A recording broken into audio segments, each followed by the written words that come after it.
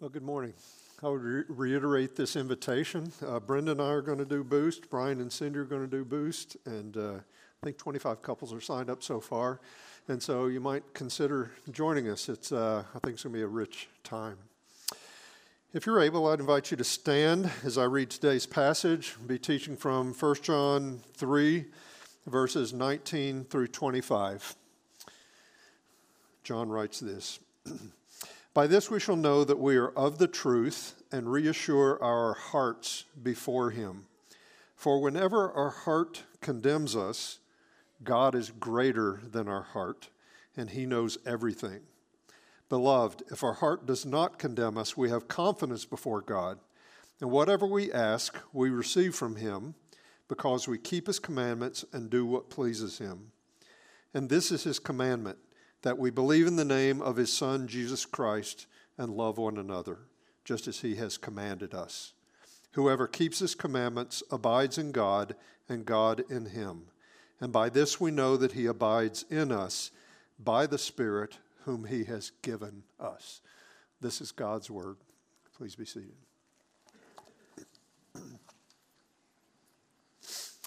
If you've been at Faith very long, you might have remember me mentioning Dave Simmons. He was a mentor of mine in my 20s.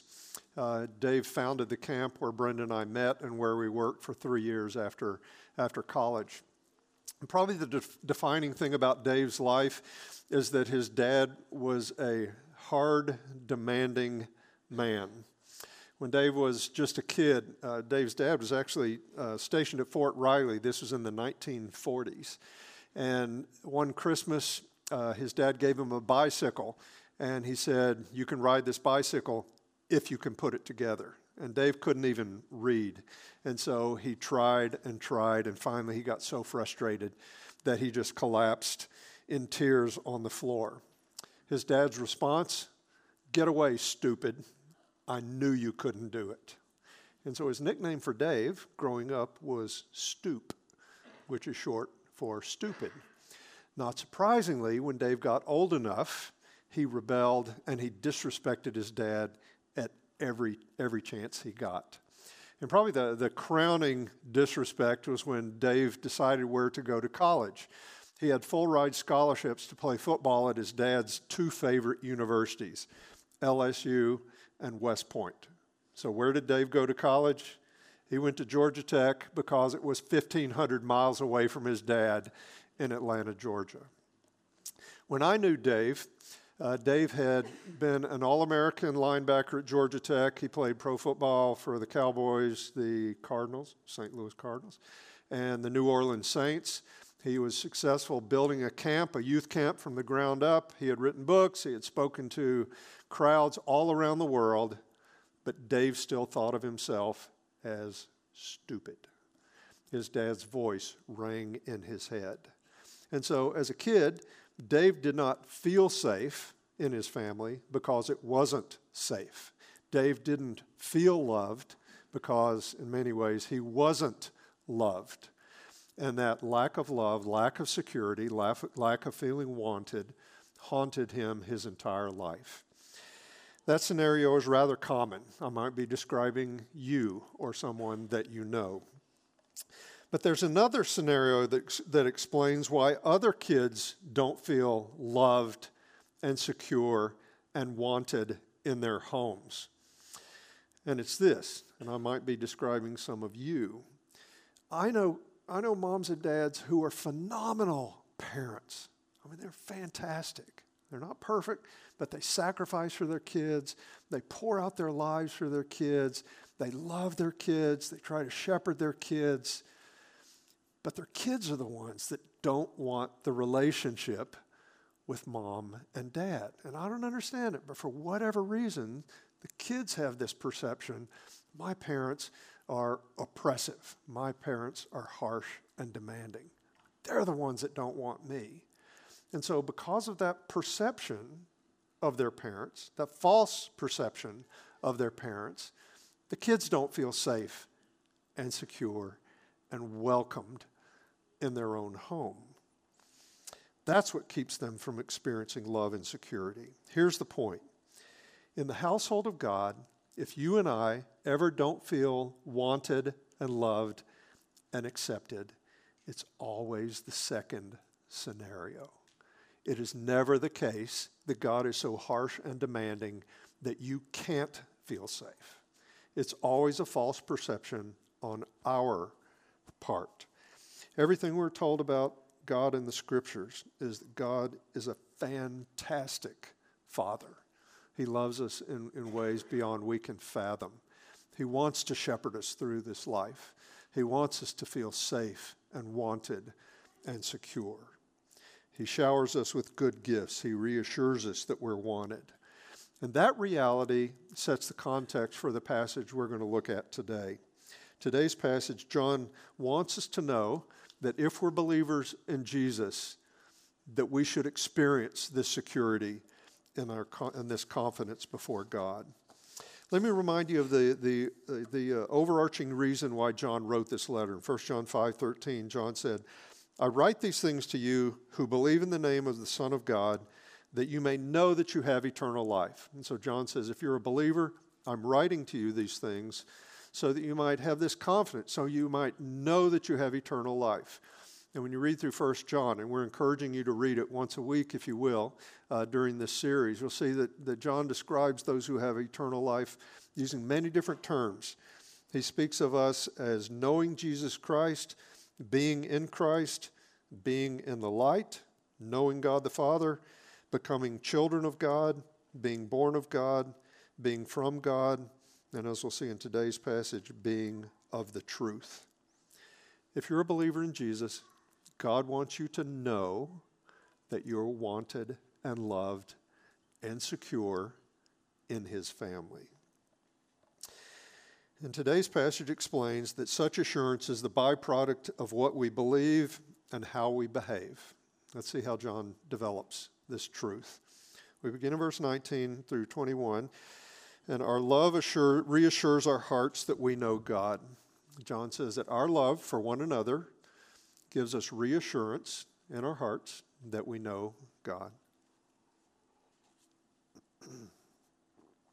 The premise behind verse 19 is that the new birth is so miraculous that it actually changes us. We don't just get a new label, Christian.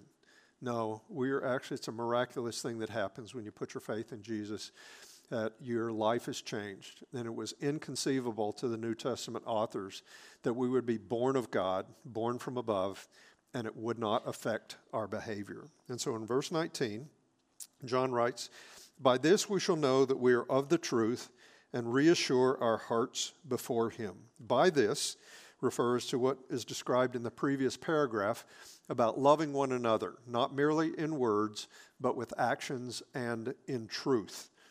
And if our love for one another is expressed in action and truth, we know that we are of the truth. We know that we belong to Jesus, who is the way and the truth and the life. And as we've seen throughout 1 John, John is very nuanced in the way he puts it. He's very careful to make sure that we don't get the impression that it's our love for one another that is the basis of our salvation. No, it's the evidence of our salvation that we know God.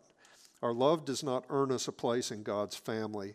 Rather, it's the evidence that we have been saved. It demonstrates that God has made us His children. We have the family resemblance. God is love, and those that know God also love one another.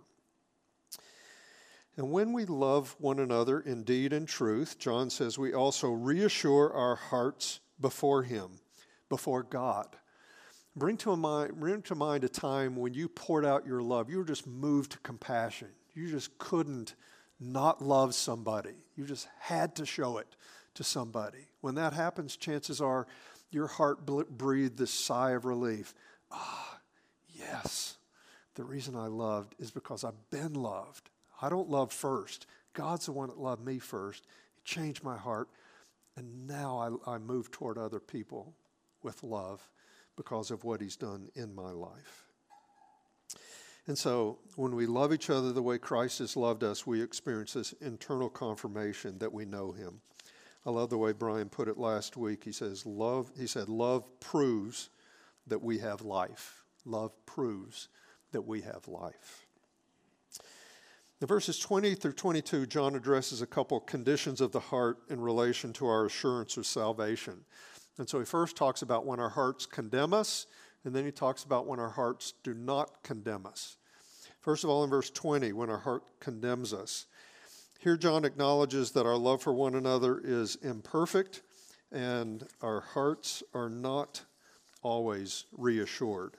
Sometimes our hearts condemn us and make us question whether or not we have eternal life. He says, for whenever our heart condemns us, God is greater than our heart, and he knows everything. The context helps us understand what John's saying when he says, when our hearts condemn us. In the next couple verses, as we'll see, he talks about when our hearts do not condemn us. Why? Because we have loved one another well, because we've been obedient to the love command. So here, when John talks about our hearts condemning us, we can safely conclude it's because we haven't loved well. We have loved imperfectly. We've been disobedient or partially obedient to the love command. And when we're spiritually healthy, when our love is deficient, which it always is, when our love is deficient, the Spirit convicts us and we're humbled and we bow the knee to God, we apologize, and God gives us this new, fresh cleaning, this fresh sense of forgiveness. When we're not so healthy, our hearts are not so kind. Our hearts don't merely convict us, they condemn us. And hurl these accusations at us. You say, the see way you didn't love that person? How can you say you even know God? How can you pretend that you're a follower of Jesus Christ? You don't love. You'll never love. You're a fake. And when that happens, John wants us to remember two things. First of all, this is good news, okay? This is not bad news. This is good news. God is greater than our heart, okay? So what that means is that our hearts are not sovereign. Our hearts are not infallible. Our hearts get it wrong many times. Many times we find that we are troubled and anxious for no good reason. We have this anxiety, our hearts are troubled, we go through some experience and we look back and we say, what was I thinking? Why was my heart so troubled? God had this. And so sometimes our hearts get it wrong. And our hearts are not infallible. But God is greater than our hearts. He is sovereign. He is infallible in everything he thinks and does. And 2 John mentions that he knows everything, meaning that he knows our relationship with him better than we do. In 2 Timothy 2:19, Paul wrote, the Lord knows those who are his. We often have to guess, but the Lord knows those who are his. And therefore, when our hearts condemn us, we trust in God's mercy and grace instead of wallowing in self-condemnation. Here's a passage for extra credit, okay, if any of you want extra credit. 1 Corinthians 4:1-5, Paul has this brilliant passage. He says basically, just because somebody accuses us of something doesn't mean we're guilty. And just because my conscience is clean doesn't mean I'm innocent, okay? He said, God's the only one that knows the truth. So let's quit judging one another ahead of time. Let's wait for Jesus. He's going to come. God who knows everything, he'll just expose everybody's hearts. Wait till that day. So it's just a brilliant, brilliant passage. When our hearts condemn us. In verses 21 and 22, when our heart does not condemn us. Here John loops back to when our hearts reassure us before God. He says, beloved, if our heart does not condemn us, we have confidence before God. And so when we've loved one another well, our hearts reassure us and we have this confidence before God. Our hearts do not condemn us. We're reassured and confident before God. And that's a deep, abiding sense that we are loved and wanted and accepted by God himself. Specifically, John mentions this confidence in relation to prayer. In verse 22, he says, and whatever we ask, we receive from him because we keep his commandments and do what pleases him. I don't know if you've noticed this, but throughout the Bible, prayer is conditional. Okay? There are conditions that have to be met before God says, yes, I will give you what you want. We'll see in chapter 5, we have to pray according to his will. If we ask God for something he does not want us to have or he doesn't want to do, he's like, no, you're not my boss. But if we ask according to his will, of course, yeah, he'll give it to us. And here the condition that John mentions is keeping his commandments and doing what pleases him. And he'll explain in the next verse what he means by keeping his commandments. He's talking about believing and loving. But we need to think relationally about prayer. Think about God is a person. He's a personal God. And so we relate to him as a personal God instead of thinking about it transactionally. So when we pray, when we're bringing petitions before God, we are asking our Heavenly Father for a favor. We're not engaging in some transaction. Okay, God, I'm going to do this and you're going to do that. Deal? God doesn't make deals. We ask him and he either says yes or no. And the Bible itself talks about prayer in very relational terms. Here's an example. This verse slays me, actually. It's 1 Peter 3:7. Peter says to husbands, if your wife is a believer, he says, grant her honor as a fellow heir of the grace of life.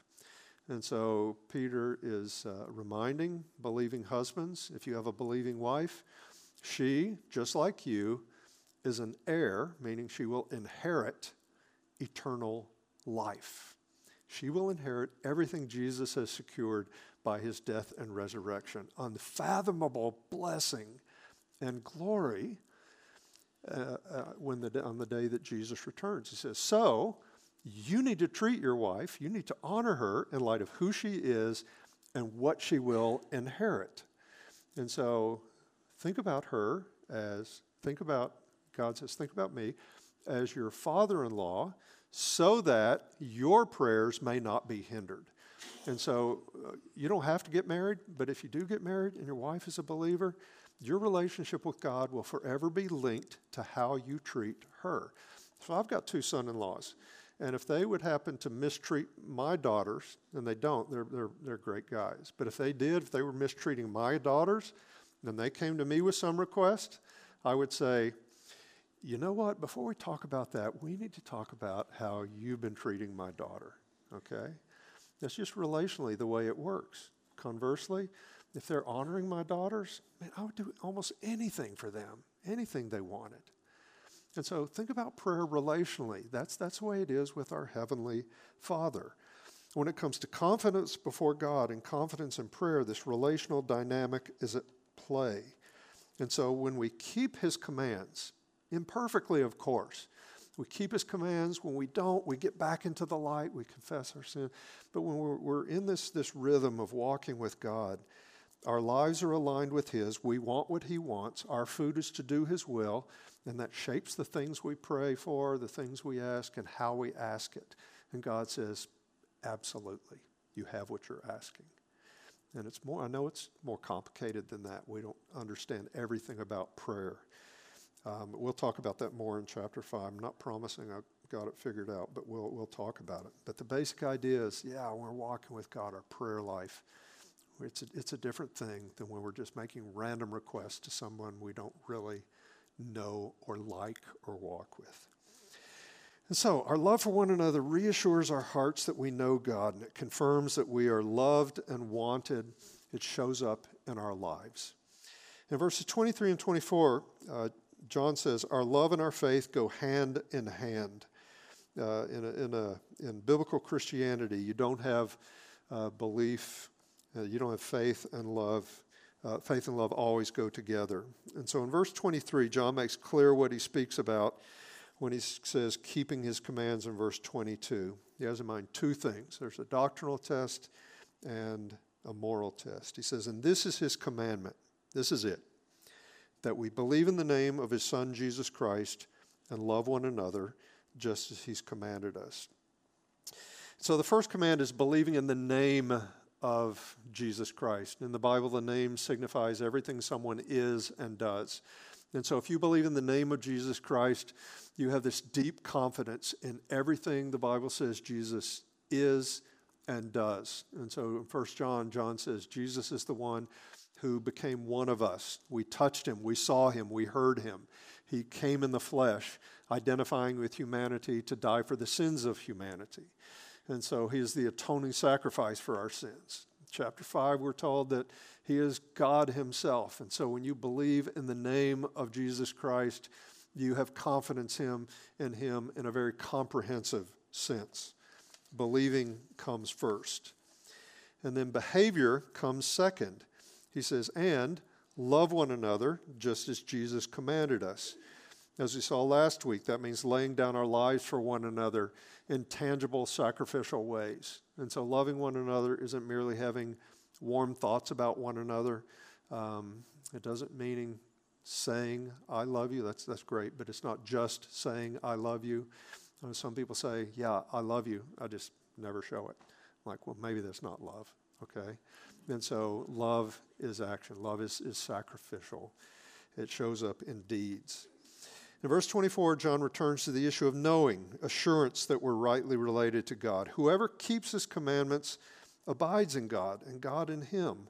And by this we know that he abides in us, by the Spirit whom he has given us. And so as we believe in love, we experience this mutual abiding with God. We have the sense, yeah, God abides with me, and I'm actually abiding in him. And we have this sense of this closeness that we would not otherwise have if we weren't pleasing God. And again, that's just the way relationships work. If you're disrespecting someone, if you're not moving towards someone, yeah, you're not going to have this sense of remaining with each other. And then in the second sentence, John, in verse 24, John used the same expression he used back in verse 19. By this we know, meaning this is how we know we have assurance before God, by the Spirit whom he has given us.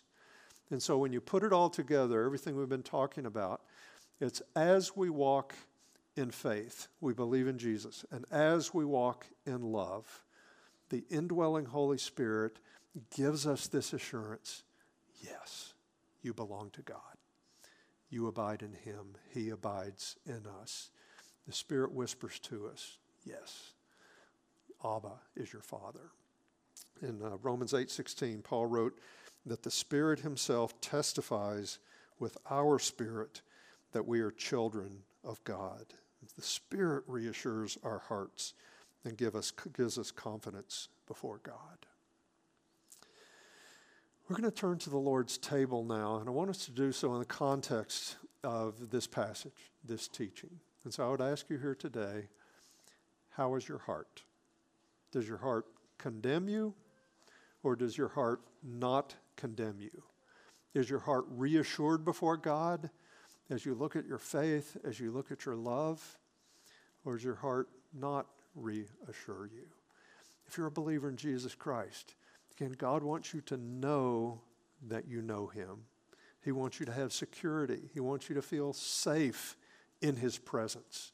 He wants you to know that you are wanted and loved far beyond anything you can fathom. And so invite the Holy Spirit to give you that assurance here today and day by day by day.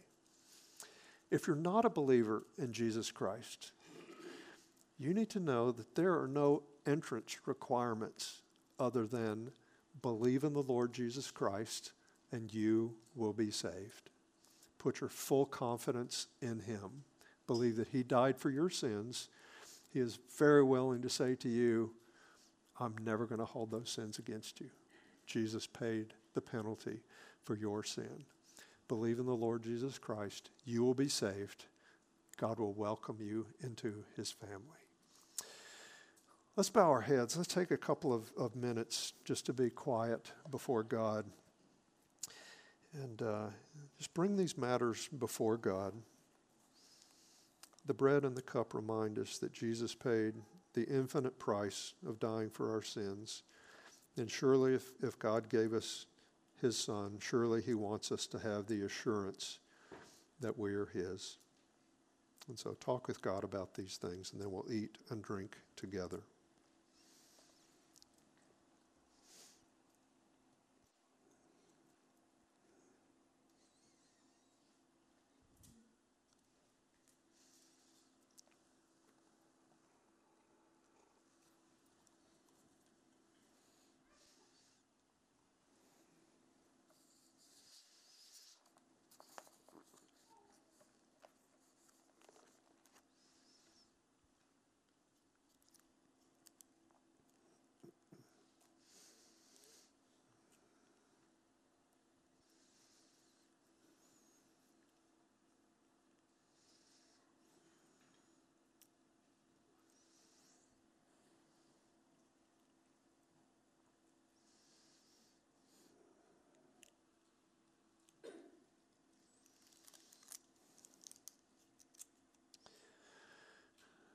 The night he was betrayed, Jesus took the bread and said, "Take, eat. This is my body, which is for you.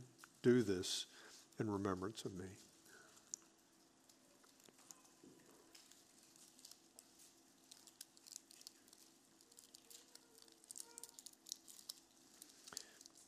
Jesus took the cup. He said, "This cup is the new covenant in my blood.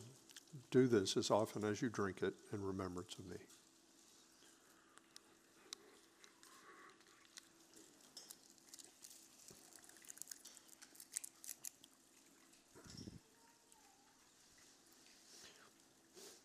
Heavenly Father, thank you for the body and blood of Christ. Thank you for the assurance that the Spirit himself gives us that we belong to you.